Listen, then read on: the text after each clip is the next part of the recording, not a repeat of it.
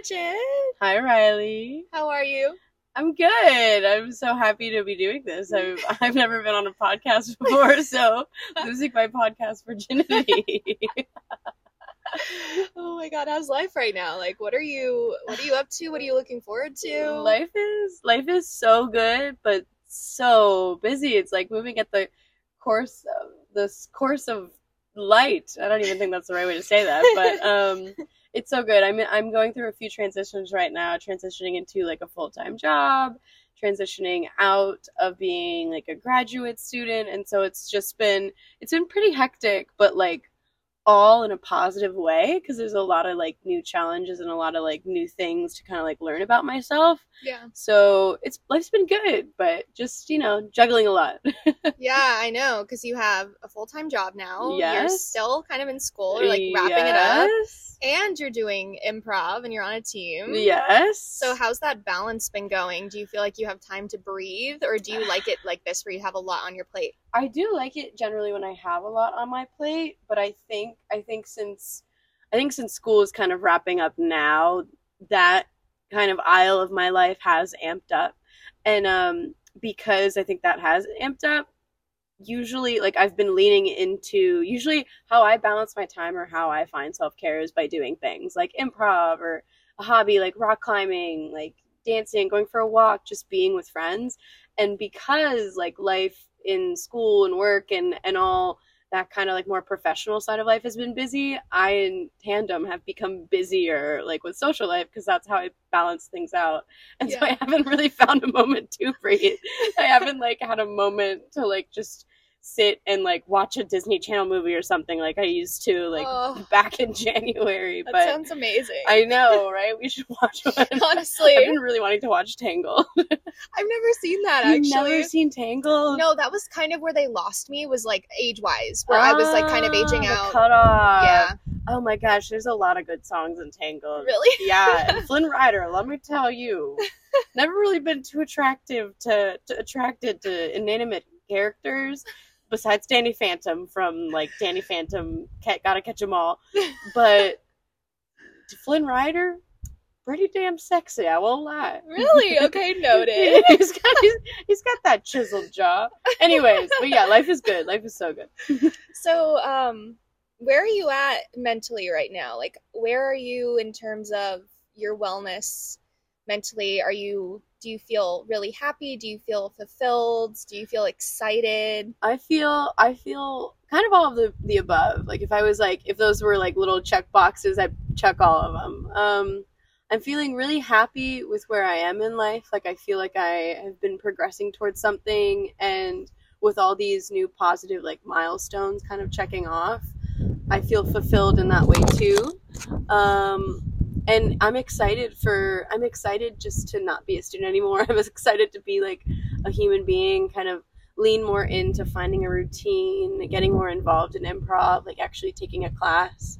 Because I feel like that's kind of been reflected on like how busy professional life has been, is kind of reflected in how I haven't really been able to dedicate like time to like actually honing in and working on certain things involved in improv. And so once school does end and once I'm no longer a student, like I am so excited for to be settled in that breath of like fresh air, but then also like excited to kind of like lean into like taking a class or like getting more involved. And so that's really exciting. Yeah, so can you tell us your background in improv and like how you got started? Yeah.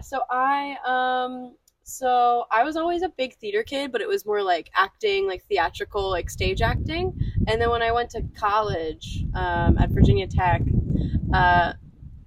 I was like a yes man. Like I said yes to pretty much anything just to give it a try, because there was so much out there that I was interested in. I went to Samurai Club once. I said yes, went once, didn't go back because I could not hit anyone with a samurai sword, or like, a wooden sword, wasn't an actual blade. I said yes to cooking class. I couldn't actually like cook, so I didn't go back. I said yes to the improv team when they said there were auditions. So I was like, yeah, like I'll come and audition. And I just kept showing up, made it to callbacks, made it on the team. And I was like, wow, I've never done improv before in my life. But so I kind of jumped into it that way, and I did it for 4 years in undergrad. Ended up becoming the president or the leader of my improv troupe at Virginia Tech called Deep Fried Improv. Shout out! That's one of my favorite names. Like, that's so funny. Deep Fried Improv. Shout out! So I ended up. That's kind of, once the pandemic kind of hit. That's kind of where I plateaued off in terms of all creative like expression, in terms of acting or stage performance. But then moving to Atlanta, I heard that there was a lot, there was a big improv community here, and took one class my first semester when I had time. Loved it. It was a village theater. And then I heard there were jams happening, and I started going to the Wednesday jams over the summer at Bibliotech, summer of 2021 or 2022. Time is relevant. I have no idea. And I just started showing up, and people recognized people would start recognizing me and treat me like a regular. And then I started really enjoying, looking forward to it. And I was like, okay, this is going to be one of the staples of my week. This is what gets me out of this student bubble. This is what makes me feel like I'm actually in a community, in this city that I live in is Atlanta. This feels like my community now, because I had kind of found this improv community. It didn't just feel like a city I was living in to go to school. Yeah. And so I have continued going to the Wednesday jams, and building off of that, gotten more involved in more with Who Let the Frogs Out, with you and with all our other lovely teammates, and hopping in on different shows as well, with Surprises with Sydney. I'm really kind of surprised looking back 2 years ago. If I would have thought coming to Atlanta, if I would have gotten involved in improv, I would have been very surprised if myself back then. That was never my intention, so it's been a really pleasant surprise. Yeah, I was interested to know why you decided to do improv, because I know you do have a full plate. And so I was curious why you kept coming back and what you liked most about it, whether it was the community, or if you just love improv, or the freedom of improv versus theater acting, where it's a lot of rehearsals and stuff. So what keeps you coming back? Good question. So what kept me coming back? So originally it was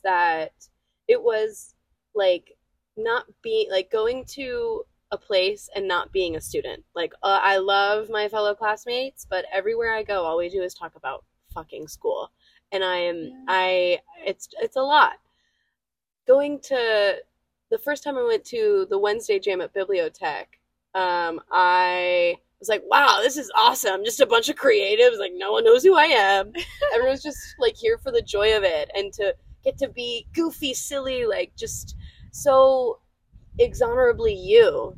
And I kind of got addicted to that, and I kept coming back as soon as I started building relationships with people in the community. And that's when Atlanta kind of felt okay, this is a town that has a lot of charm and has this, I just didn't know really where to look.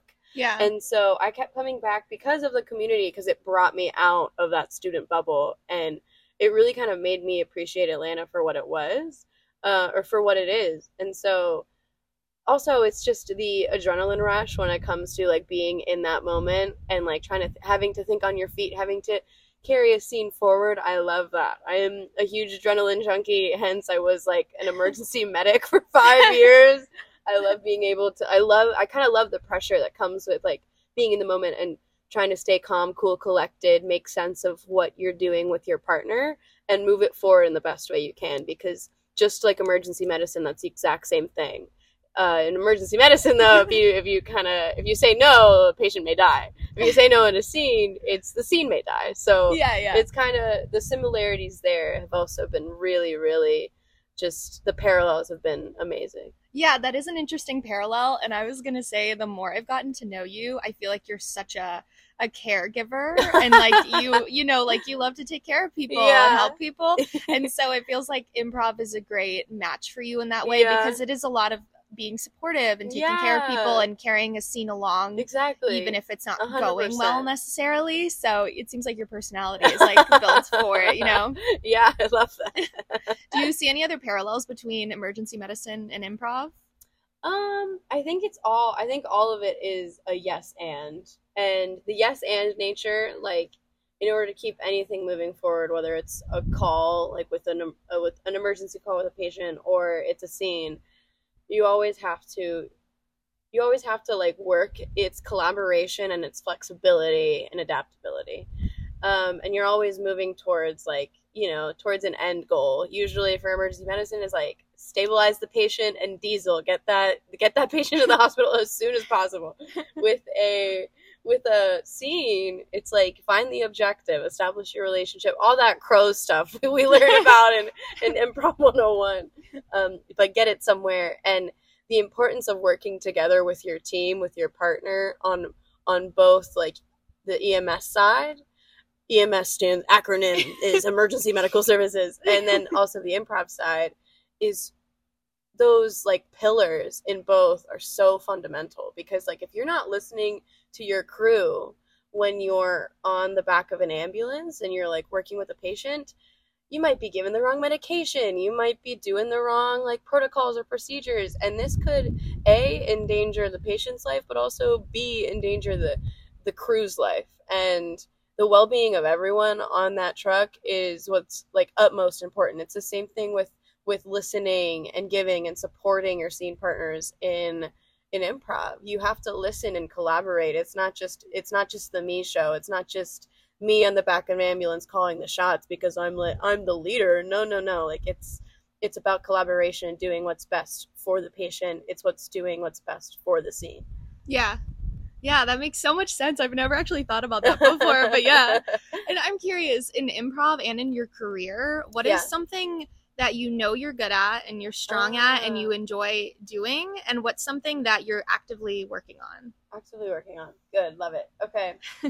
So in improv, I think something I am good at, I'd say I'm good at just kind of like hopping in and just kind of like, and like I've been told I'm good at initiating. Yeah. I just kind of go and just bulldoze out and just start doing something, because I'm like, if I don't, then I know I'll get nervous. I think that's when I was younger, that's how I kind of started to conquer my nerves about improv. I would just go out and I'd be picking daisies, or I'd be like brushing my teeth. And then usually rely on someone else to come out and kind of contribute. So I'd say I'm good at kind of like establishing, like just being the first person out there and establishing some kind of motive there. And also I think when there are different ideas flying my way, I think I do a decent job of like juggling different ideas, or if something goes completely out of left field, I roll with it. Yeah. I've been really trying to work on listening. Yeah, you're a great listener. Thanks, babe. Yeah, so are you. And then one thing I've been trying to work on in terms of improv and in terms of life. In terms of improv, I want to make sure it's not, I've been kind of self-conscious recently where I'm like, I don't want it to be the me show. I know part of the reason when I was younger, when I stayed in improv, is like, okay, I realized, yeah, like I'm decently funny. Like I can get a laugh. And that became like a drug, like just getting big laughs. I loved that. And I kind of measured my success based on how many laughs I would get during a set. Yeah, based on the reaction. Exactly, 100%. And now I'm realizing that's not how it, like, that's not how you should be. That's a kind of like a selfish way to do improv. And I want to make sure that every time I go out there, I'm working on being like fully listening, being fully present, and not anticipating the next joke I might say in order to get that big laugh. I think I've definitely like worked on that enough where like that is no longer a key motivation. Of course I want to be funny. Everyone wants to be funny. But it's my sole purpose is not to make a big laugh. It's to carry a scene and make it entertaining for everyone, and to do that together with whatever scene partners you have in said scene. Yeah. But also I want to make sure like I am I'm giving, like, I sometimes think I can bulldoze a scene. Like, I get a lot of scene time where I'll just walk in and I'll initiate, or I'll walk in if I feel like it needs an extra something. Sometimes I've been trying to work on, like, taking a step back and letting a scene breathe. And I've been doing that. I think I've been doing that this past month, but I really kind of want to lean into that and kind of be more strategic about, like, what am I contributing? Like, let other people that might not have had as much scene time or as much stage time get a chance. So I'm like, it's not the Bridget show. Like, and I think that in the past, like, probably since doing the jams, it's taken me, like, that's kind of what I've been working on. Yeah, and I could see that being difficult for you because you are so much more advanced than a lot of other people in the community. Like, there are a lot of good people, but you are really good. And so I think, like, sometimes you're almost too good for your own good. Where you're like, I can do this whole show by myself. No, not at all. I love that you said that. So that's really nice of you to say. No, you are really good, and you're so bold. And like you said, you're really good at starting scenes and carrying scenes. And so, yeah, I've definitely noticed that about you. Where I'm like, she could do this whole thing by herself, but she's taking a step back to be nice. But that's the thing. I don't want it to be the Bridget show. It's about collaboration. Yeah, I know, but I know why that would be. I mean, like, I don't have that problem because I'm personally not, like, on your level by any means. Like, but that comes with the time, because I know you've been doing improv for like 4 years now. Yeah, I'd say about collective. Yeah, probably like 4 years. Yeah. Wow, that's weird. I've never really thought about it, but also I feel like I've just been stagnated since I haven't been able to, like, take a class, or, like, I haven't been, like, able to dedicate that energy to it, to, like, lean more into it and get more involved. So I do feel like I've been kind of stagnated these past, like, since the start of 2023. Oh my god, 2023. So these past, scary, like, 4 when months. you say it out loud. I know. Like, yeah. Such a big number. Exactly. Oh, what's something that improv teaches you that you think a lot of people could benefit from, whether you want to do improv or not? Yeah. I think I feel like it's such a cliche, but just being open to anything. Like, there's a reason why everyone's like, oh, improv, yes, and ha ha ha, because I mean, that's the truth of it. That's the core of what improvisation is. It's being open to the possibility of anything and accepting it for what it is. And I think, like, a lot of people can learn that just in society, just everyday people can learn that. And if people were able to do that, I think we would probably be living in the world would look a little different, I think, whether it's politics or political discussions and professional discourses. I think a lot of what we see on the news might change.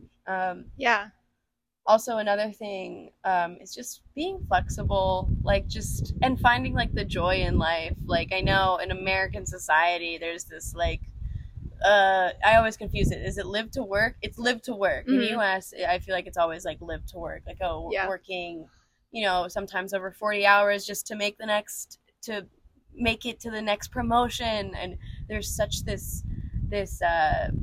value in American society of, like, professional success. And I feel like that can make life very serious, like a very serious thing. And in reality, like, you got to find the joy in life. And I think improv brings a lot of joy, because it's your chance to be silly, to be goofy, to be whacktastic, like, just your wacky old self. And I think it can be really nourishing for people that might not have had the chance to step away from that serious mode of life. So I think just, like, it just kind of underpins the value of just finding the love and joy in life.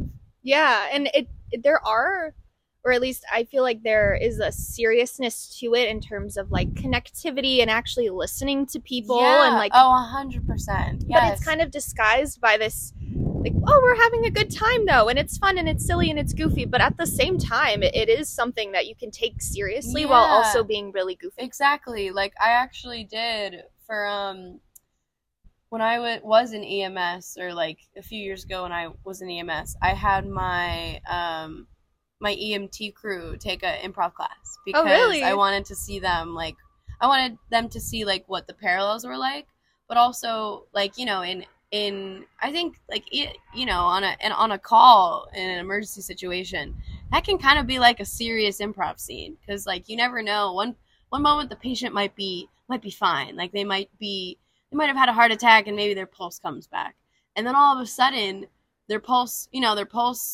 stops, they stop breathing, and their lung collapses, and you could be, maybe they're stuck behind a fence, so you have to find a way to like, and they have a back injury, like just make it the most intense thing you can ever think of. Yeah. And there could be so many new conditions or so many odd and interesting situations you have to work around, and the end goal is still to get like to stabilize that patient. And in reality, it's like having my crew take this improv class. It kind of it was to show them that like, yeah, like keep moving forward. This might be a little bit more like lighthearted and not as life or death situation. Yeah.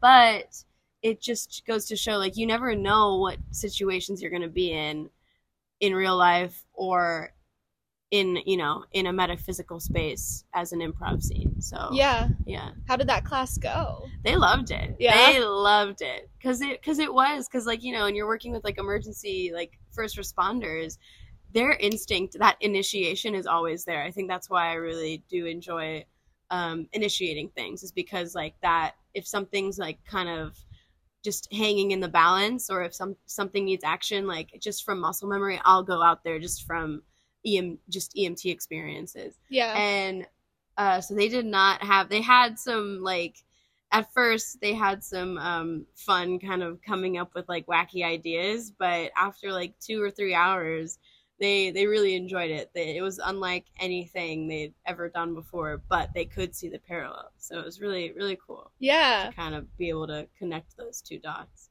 What do you say to people who are struggling with creative thoughts in improv? If they're like, oh, I'm not creative enough, I don't have enough ideas, like, because I know you're always full of ideas, and and sometimes you say things and I'm like, I would have never thought about that in my whole life. So like, how do you go about creating those ideas, and like, where do they come from?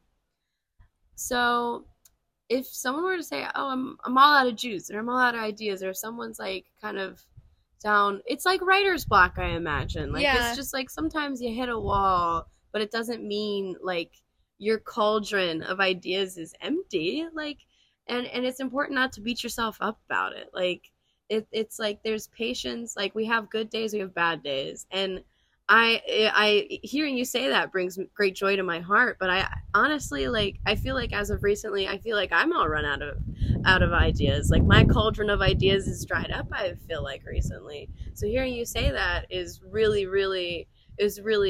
just grounding.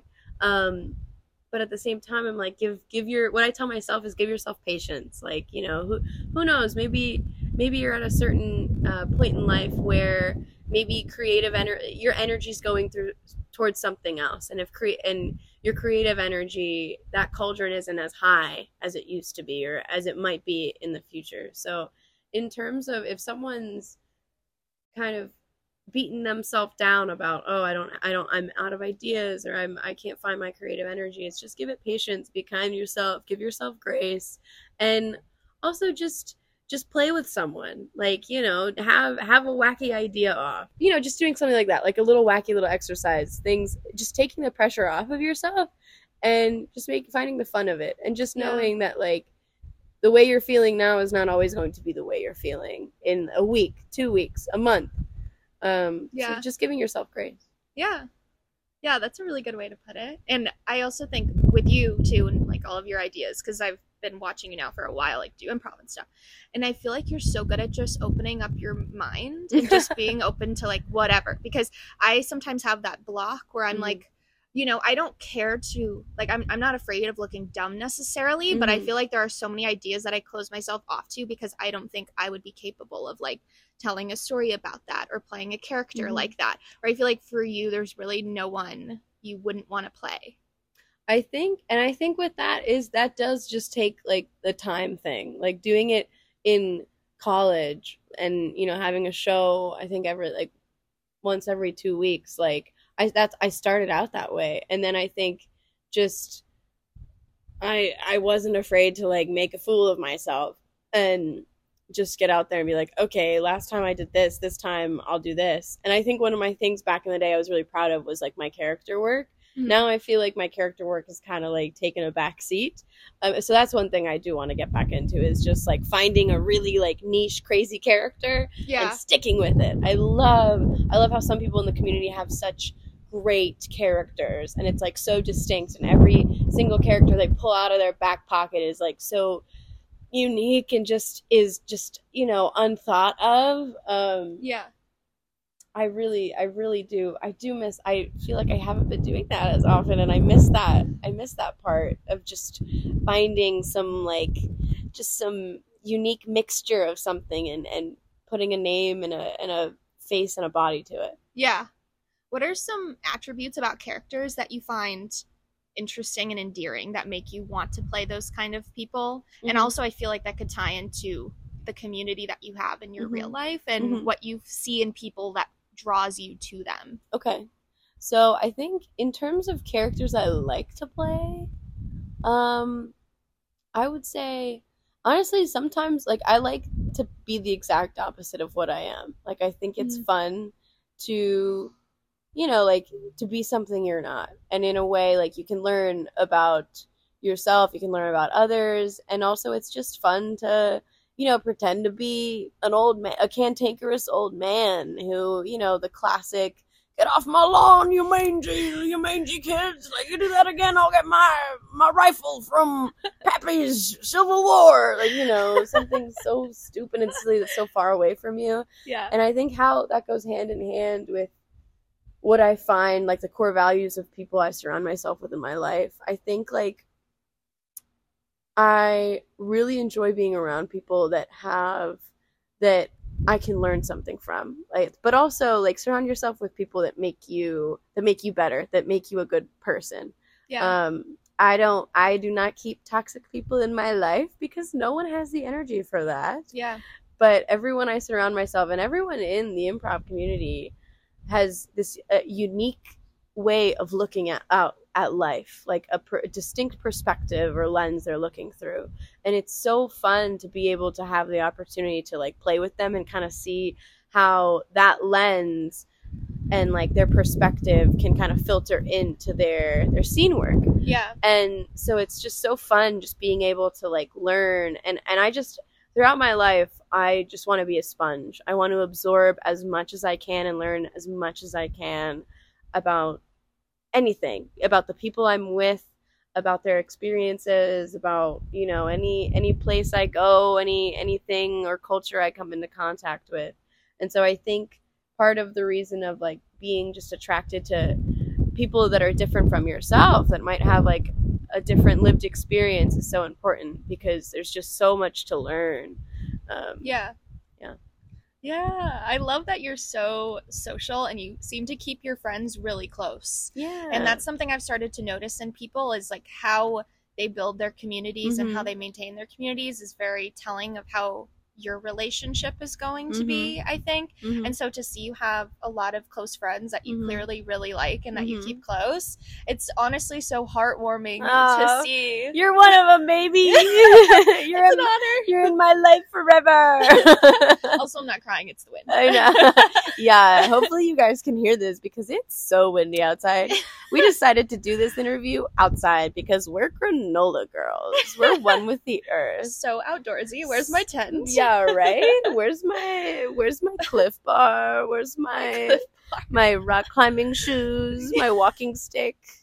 What other hobbies do you have? I know you do climbing occasionally. I rock climb. I really like to be outside. I like to hike and go for walks. I've been trying to I try to work out. I wouldn't say like I enjoy working out, except for lifting. I love like anything that has to do with arm day. I have no idea why. I think it's the pump. I think it's like just feeling powerful for the first time, and like also just like obsessing over pretty boy muscles, I call them, because it's solely upper body, and it's just like the first time in my life I've actually like felt powerful, and like that thing they call the pump. I'm like, no wonder people chase the pump, because you feel on top of the world. And so yeah. And so I will work out. I love to read. But Mm. I only read nonfiction. No, I read fiction, specifically like fantasy, sci-fi, like romance. I'm like, I want to escape. Like Yeah. anything I do, I want to go live in the fairy realm, or like go defeat some kind of galactic meta knight or something, you know, Yeah. any type of thing where I am no longer grounded in reality. I love it. Like, Yeah. hey, take me to Hogwarts, take me to the land of the Fae. I really do enjoy reading. Yeah. Is it like cathartic to just be removed from the I think groundedness so. of Yes, reality? I think Yeah. so. It's just so fun because it's one of those things where you get to like experience a different existence in a way. Yeah. And so when I'm stressed out, like usually I'll turn to some of my favorite books and I'll just reread them. And normally it's like a fantasy romance because it's the best of both worlds. I do enjoy reading and I just being with people, like whether it's getting Yeah. a drink or just I don't know, shooting the shit, like just giggly, lovely, lighthearted time. Yeah. All that kind of stuff. You seem to recharge with people. Yes, I am definitely an extrovert, and I even if it's just like even if I need some quiet time, where I do need to recharge, I'm like, do you just want to like sit with me and read? Like we don't have to talk to each other because that's where I find peace. I think like just being with people.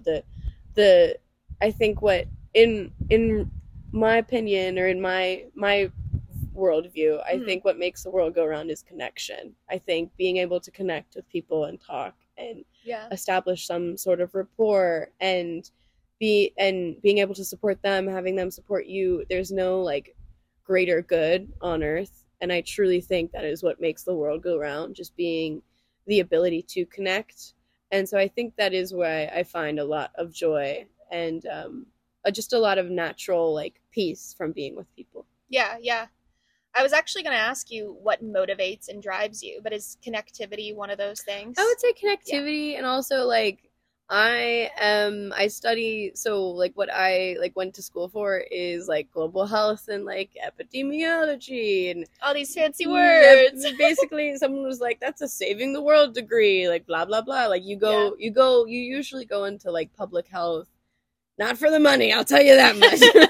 Not for the money, but because like you're passionate about something and you want to like it's the study of like population health and ensuring that like health equity across the globe, like no matter where you are, there is equitable access to healthcare. And I want to like dedicate my life to that. I want to continue, and there's so much to learn. There's so much to do.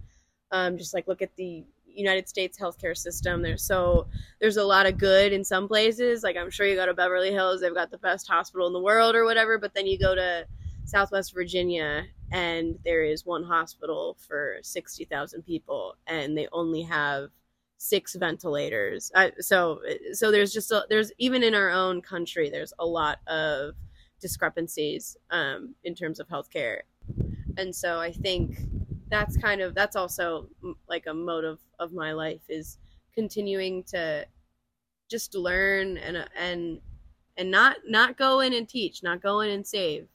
No, like working with communities and building like grassroots community work and shifting knowledge and helping facilitate and empower different communities to acquire access and equitable access to healthcare outcomes. I see myself going back to school to get like a nurse practitioner degree in emergency medicine, and I hope to be able to like deploy to different like humanitarian crises. And no matter what I do in my next 5 years, I want to work with people. I like that you're so interested in being there and doing it yourself as opposed to just sell or like telling other people what to do or sitting behind a desk and like strategizing. You're like, I want to be there doing it. I want to be doing it with the community as well. Like not just me coming in with a badge and a master's degree saying this is how you should be doing it. No, because I don't live in that community. I don't live in community X where there might be a cholera like outbreak. They have certain cultures and customs and certain a way of life that you can't just come in and say, oh, this worked in this country, so it has to work here. It's not one size that fits all. You have to really sit down and talk to community leaders and ensure that like what you're working with or it's a collaboration, and to make sure that's the only way like healthcare initiatives and projects and programs are actually going to take flight, when it has like buy-in from the community itself, and like you're working with them, not for them. You're not the head honcho, you're not the leader. You have to do it humbly. Yeah. What's something that people tend to misunderstand about you? About me? I think, oh, now we're getting deep. Oh, is it time to be vulnerable, Bridget? Bridget, I think it's time to be vulnerable. I think people usually tend to think that, like, I am a very, like, confident and just, like, confident person, and someone that is just, you know, like, doing it all, is, like, really well liked and really confident and all that stuff. And in reality, like, sure, I love myself, I am confident, but not that it's a facade, but, you know, people don't tend to think that I'm a human being that has insecurities. I have so many insecurities.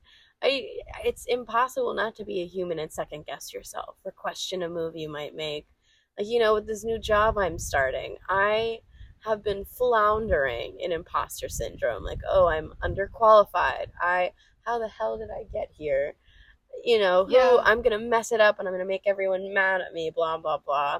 And in reality, like, people I surround myself with, they're like, you're doing great, or you seem so blah, blah, blah. I'm like, I don't feel that way on the inside. Like, and so I don't know. I think it's, people kind of see the way I care. I am who I am innately. Like, I am 100% myself. And I think people kind of take that as just being, like, not overly confident, but they kind of receive that as being really, really confident, and kind of forget that I'm a human being that has insecurities myself. Yeah. Yeah.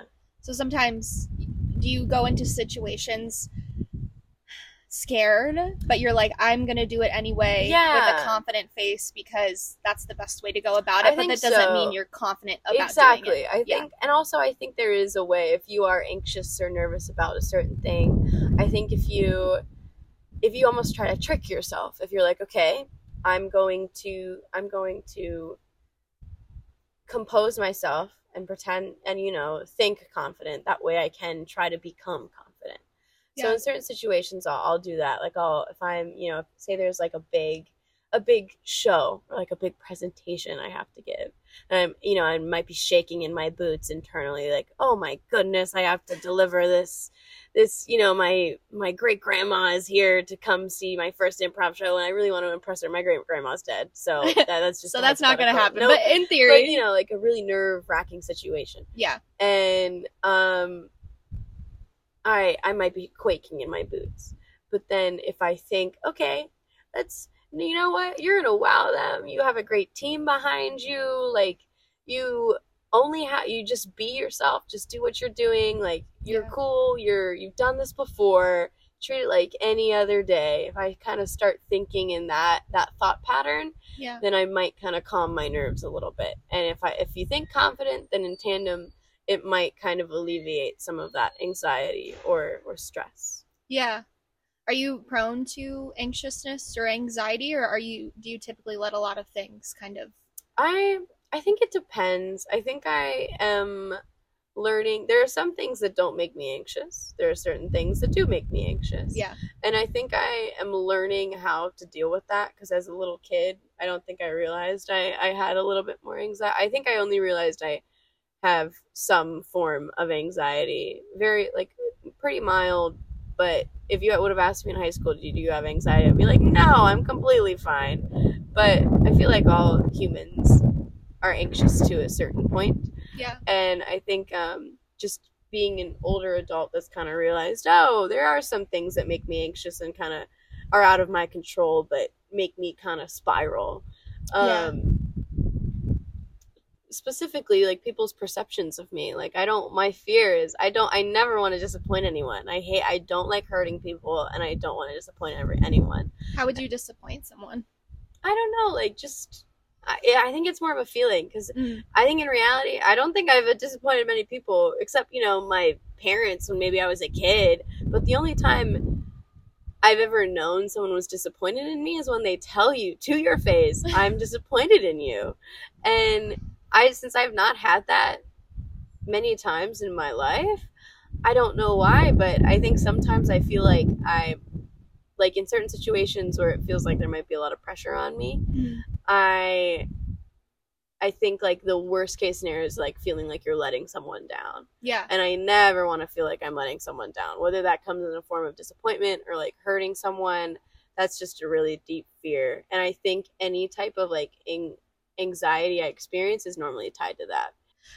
I've personally also struggled with that, and I've tried to get over it a lot, because I found recently that I sacrifice what I want and think to make the other person more comfortable sometimes. And I'm trying to remember that it is a two-way street, and the best way to be a great friend to someone else is to also be true to what you're thinking and feeling, because that's sustainable. Yes, exactly. And also you have to be honest in every pillar of life, and like you said, like it's a two-way street, and you have to be true to you. Like, and at the end of the day, like if something's making you uncomfortable, or like, you know, if there's a certain thing that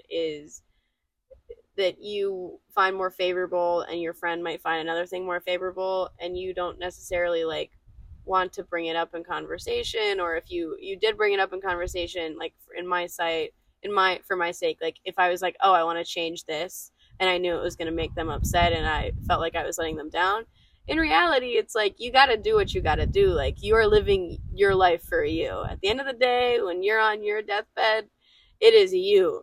You are the only one with you for the rest of your life. So you have to be your own advocate at the same time. Yeah. You can't, like, I used to sacrifice a lot, and a lot of people used to walk all over me, and like, growing up and just in childhood, and kind of learning that, having that mind switch, just being like, no, you know what, I don't want to do that. I don't have to say yes to everything. Is something I've learned too, and I think that's gone hand in hand with this journey of like discovering that I do battle with anxiety at certain points, and just reminding yourself, advocate for yourself, but also don't worry about things that are out of your control. When things are out of your control, let it be. Like it'll work itself out. The universe will find its path, all that stuff. And that's something I and I'm working on, but I continue to struggle with. But working on nonetheless. Like I am a work in progress. I have wonderful qualities. I love who I am, but I am a work in progress. And there are things that I'm working on, and staying grounded and letting go of certain control is another thing I'm working towards. Yeah. Well, you said you want to be a sponge, and a sponge. And I think the day that you stop wanting to learn and invest in yourself is kind of the day that your progress dies. Yeah. In a way. I want to be, I want to always be inquisitive. I always want to be a student of the world, not like a grad student. Fuck that. I am done being a grad student. I love the people I met. It was great, but oh my god, don't go into academia. I'm telling you, it is too much money. But I always want to be a student of the world. I want to learn from my friends. I want to learn something new every day, whether it's a concept, whether it's the meaning of a new word, whether it's the like, you know, I'm learning that this color on you, I'm so sad you guys can't see Riley, because this green jacket she has on really is bringing out your eyes. Like, your eyes look beautiful. That's something I learned today. Thank you. I always want, whether could be the smallest, teeniest, tiniest thing, nugget of truth to learn. Yeah. As long as I'm learning for the rest of my life, that is a good life. That is a full life. Yeah. And you seem like you easily can be yourself, and that's not an issue for you, whereas some people, I feel like sometimes I also struggle like being myself in a weird way. Not that it's intentional, but it's just, we're all human. Yeah, we're all human. And I think the only reason that has allowed me to like kind of become comfortable with myself, or like, oh, I might not feel like or where I am myself, is because it's truly theater. Like, just goofing off and growing up with like theater kids allowed me to just be like, oh, these guys are a bunch of weirdos. I can be a little bit of a weirdo too. And yeah, I think that's like, you know, in most of my groups I was in throughout life, I've been known as the theater kid, which Yeah. is silly because I'm not even really pursuing it. Yeah. But I think theater gave me the gift of just being comfortable with who I am. And why be anyone but yourself? Like, if I'm gonna hide who I am to be around a person, I shouldn't be around that person. I want to surround myself with people who accept me for who I am. Yeah. Just like you do, Riley, baby. Well, it's easy. You're lovely. Seriously. You're like such a warm person. You radiate so much like welcomeness. Thank you, Care Bear. Like, you're literally like a teddy bear come to life. Like, I just want to hug you every time I see Riley, like, just walking anywhere. I'm like, oh, you're like a spring daisy, man. Like you're like the first day of spring when a flower is like full in bloom. Kiss me. Just always a smiling. Are we flirting? Are we courting each other? Oh my goodness, I didn't know. What's something that when you think about it makes you really excited? It could be something simple, or like if it's a big goal that you have for yourself in the future, like genuinely makes you excited. So like, I'm really looking forward to, like, I have some trips coming up. I'm really looking forward to that. That's really making me excited. One thing I am that's not necessarily a weekend ahead, but it's more like a month ahead. I am excited for peace. I think since, like, as I said earlier, like, I'm going through a lot of transitions right now, and I feel like I've been kind of floating from one thing to the next just because life's been really busy. I am excited for June, when I am able to kind of take a moment and breathe. Like, this identity as a student will have ended then, and I'll feel like more of a human being, where I can, and I think that beginning of that next chapter, I kind of see it as this like school chapter ending. I see a new chapter beginning, and I'm really, really excited to see what that chapter holds. Like, finding a new routine, having more time to do certain hobbies or try new hobbies, like taking an improv class and really kind of honing into that. I'm excited for that. I want to get a bike. I'm excited to bike around Atlanta in the summer. I'm excited to find some peace and dedicate more time to things like yoga or just being with people and the sweet and slowness of life. I think once things have settled and I start that new chapter out, I am just really excited for the sweet slowness of life and kind of leading the life that I want to. I kind of see it as like a little restart in a way. Yeah. I'm really excited. Did you get to travel a lot in your youth? Because the older I get, the more I see that travel really is such a privilege. Yes. And I wish I would have had more of that in my life. I did get to travel when I was a kid. My dad worked for national security stuff, and so we lived in England for a little bit. I lived in the UK from like 1 to 4. Oh. And we had family. My family had family in Ireland, and so we'd go back and forth between the UK and Ireland. And so I think just being there, we grew up just being like kind of central and close to Europe. We would go to Scotland. We'd go to, when we'd go on vacations, we'd go to other places in Europe. Like, we went to the Tenerife Islands, like off of Spain, I think off the coast of Africa. We went to Spain and all these. So not that I remember any of it because it was like 1 to 4, but I think since that was like an established, just growing up overseas, since that was kind of an established norm, I was able to travel as at a younger age, and that kind of really contributed to that like thirst for knowledge and just different world experiences, like that kind of wanderlust. If I could give anything, I I would love Anthony Bourdain's job, just being able to go to like Yeah. different areas and experience different cultures and try different food. Huge foodie. That is my dream job. And getting to like talk about it, awesome. You're I a would love it. foodie? Oh, huge foodie. Oh, I didn't know that. Yeah, baby. What's your favorite food? Oh, Ethiopian food. Really? Oh my gosh. Have you ever had? Yes. I don't even think I have, to be honest. I don't Oh think my I've ever gosh, had we have Ethiopian to food. have Ethiopian food. It is just one of the most like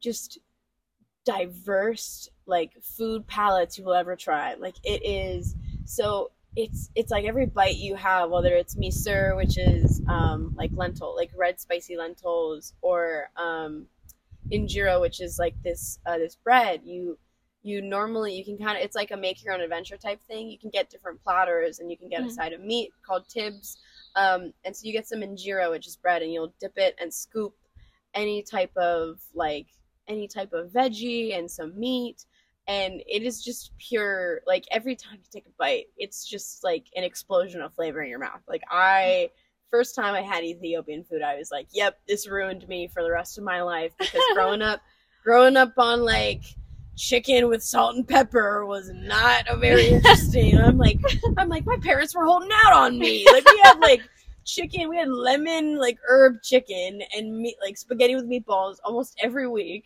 And I'm like, there was stuff like this out there and I didn't even know.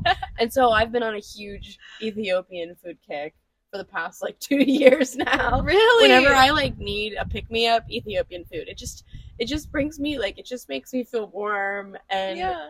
it's like there's a lot of vegetables in there. Like it's just a delight. Like Yeah. it's what makes eating, I think, enjoyable. Like that type of food, just because it's so rich and there's so many unique like flavor combinations. It's so cool. Yeah. So yes, huge foodie. That's something that annoys me about myself, because I'm such a picky eater. Yeah. And first of all, it's hard to go out to eat with me. Yeah. So that's annoying. But I also just like want to have a better taste in food. I feel like I'm just so satisfied by things that aren't even that good. I'm like, I need to do better than this. Like, Good Ethiopian food. Let's do it. There's a lot of good places in Atlanta. There's a place called Desta, Bahel.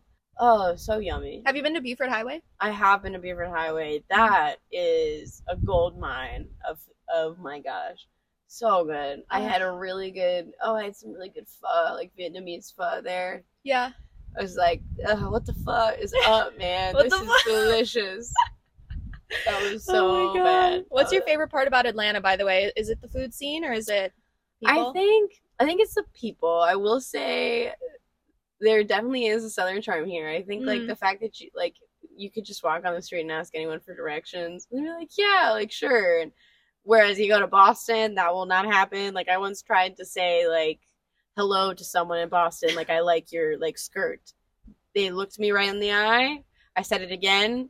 They looked me right in the eye, passed me by, didn't even say a word. I was like, okay, you would not have that experience in Atlanta. Like Yeah. Atlanta is just, the people here are what make this city like what it is. It's such a like the people here, human embodiment of sunshine, just like pure sweet and kindness.